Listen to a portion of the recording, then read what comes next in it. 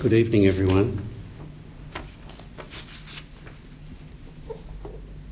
I wanted to briefly discuss two koans again, which come from the Mumonkan. And the first one is case 37, and it's a very well-known Zen koan, and it's called Joshu's The Oak Tree in the Courtyard. So the case of it is, a monk asked Joshu, what is the meaning of Bodhidharma's coming from the west? Joshu said, the oak tree in the courtyard.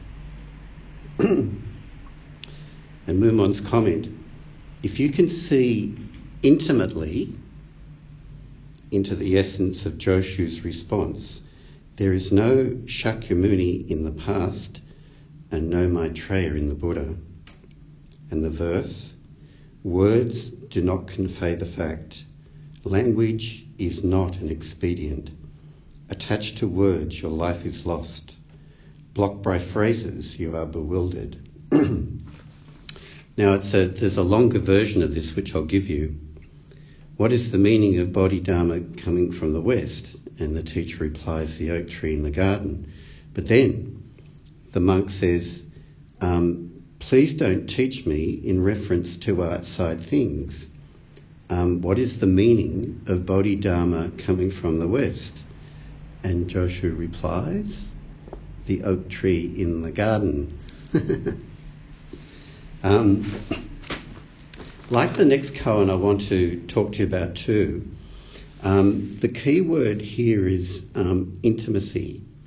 That if you become intimate with your life through Zen practice, then you can respond. You can see Joshu's point here that he's responding to in the monk's question.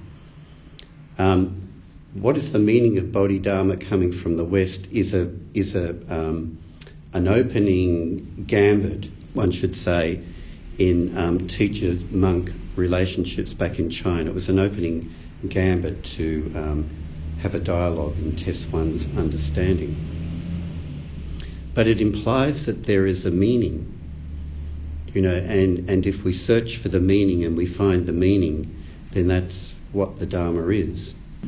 And of course, Joshu doesn't give him some kind of intellectual response.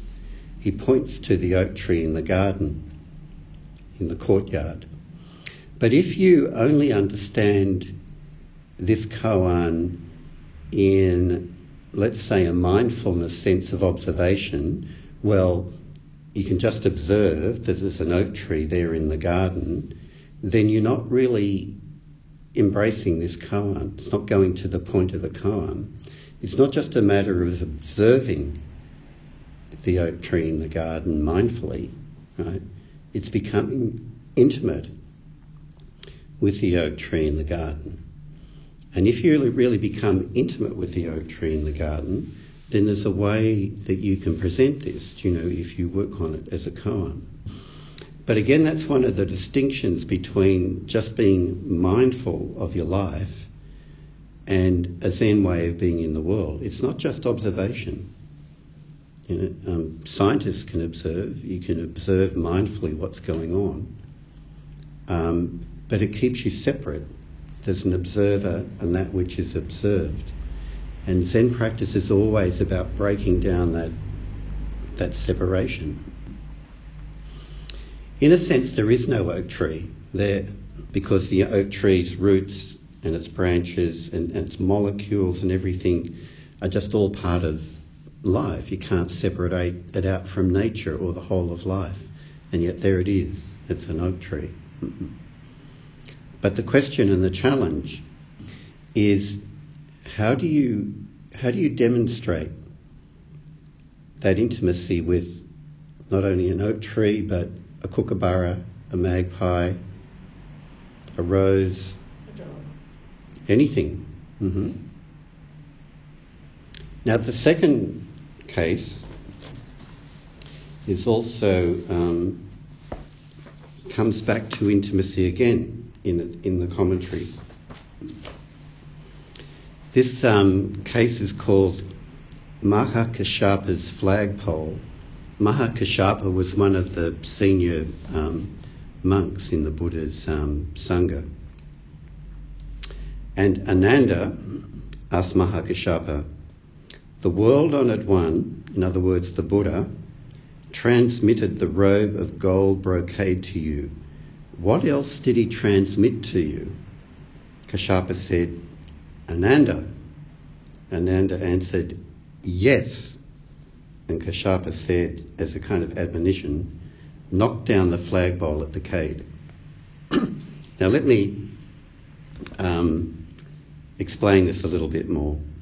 So Mahakashyapa is one of the Buddha's senior students, and Ananda is also one of his senior students as well, and apparently was the Buddha's nephew.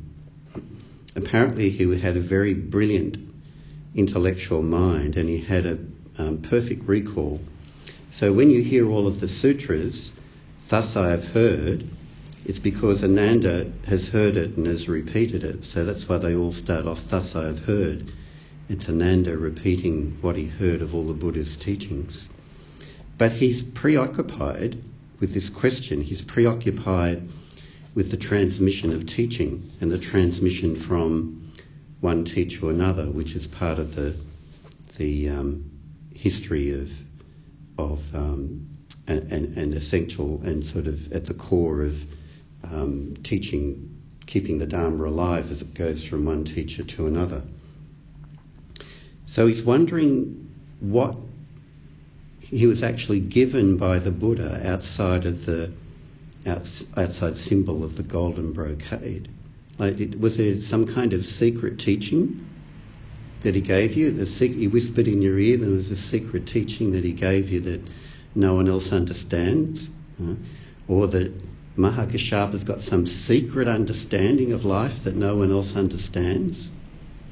It's actually Ananda's preoccupation with something being missing that I have got to get, which is where he's stuck. So in both cases, when a monk asks, what's the meaning of Bodhidharma coming from the West, or what did the Buddha transmit to you, it implies some sense of something lacking in the monk, in the student, that they have to discover or uncover or get. And in both cases, the teachers in these koans they're cutting through that in terms of there's nothing missing. There's nothing missing inside of you that you have to gain in Zen practice. It's all there. It's just that you're searching for something else, or you're inquiring about something else, keeps you clouded from recognising that you're fully there with everything you need in life. So put it in modern contemporary terms. When people ask these questions, these monks ask these questions, it's coming from a place of suffering in themselves, some sense of unworthiness in themselves, maybe even, that they're not enough. And the question emerges out of that, not enough. And Zen teachers are constantly cutting through that. They're not buying into it at all. That this moment, just as it is, you, just as you are right now, is enough. There's nothing else you've got to add on to it.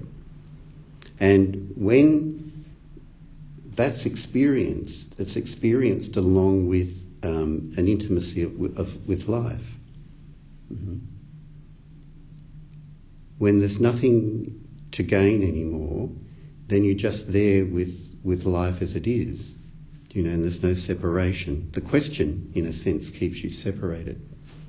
So in the commentary, they say, if you can give a turning word that is intimate to this case, then you will see that the meeting at Mount Grakuta is still vigorously in session.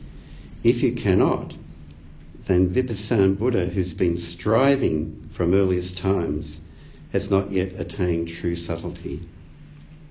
The call is good, the answer is intimate. How many discuss this with glaring eyes. Elder brother calls, younger brother answers, the family disgrace. There is a spring that does not belong to yin and yang. What is the family disgrace? The disgrace of Buddhism, the disgrace of Zen, that gets tangled up in all of these questions that lead us nowhere.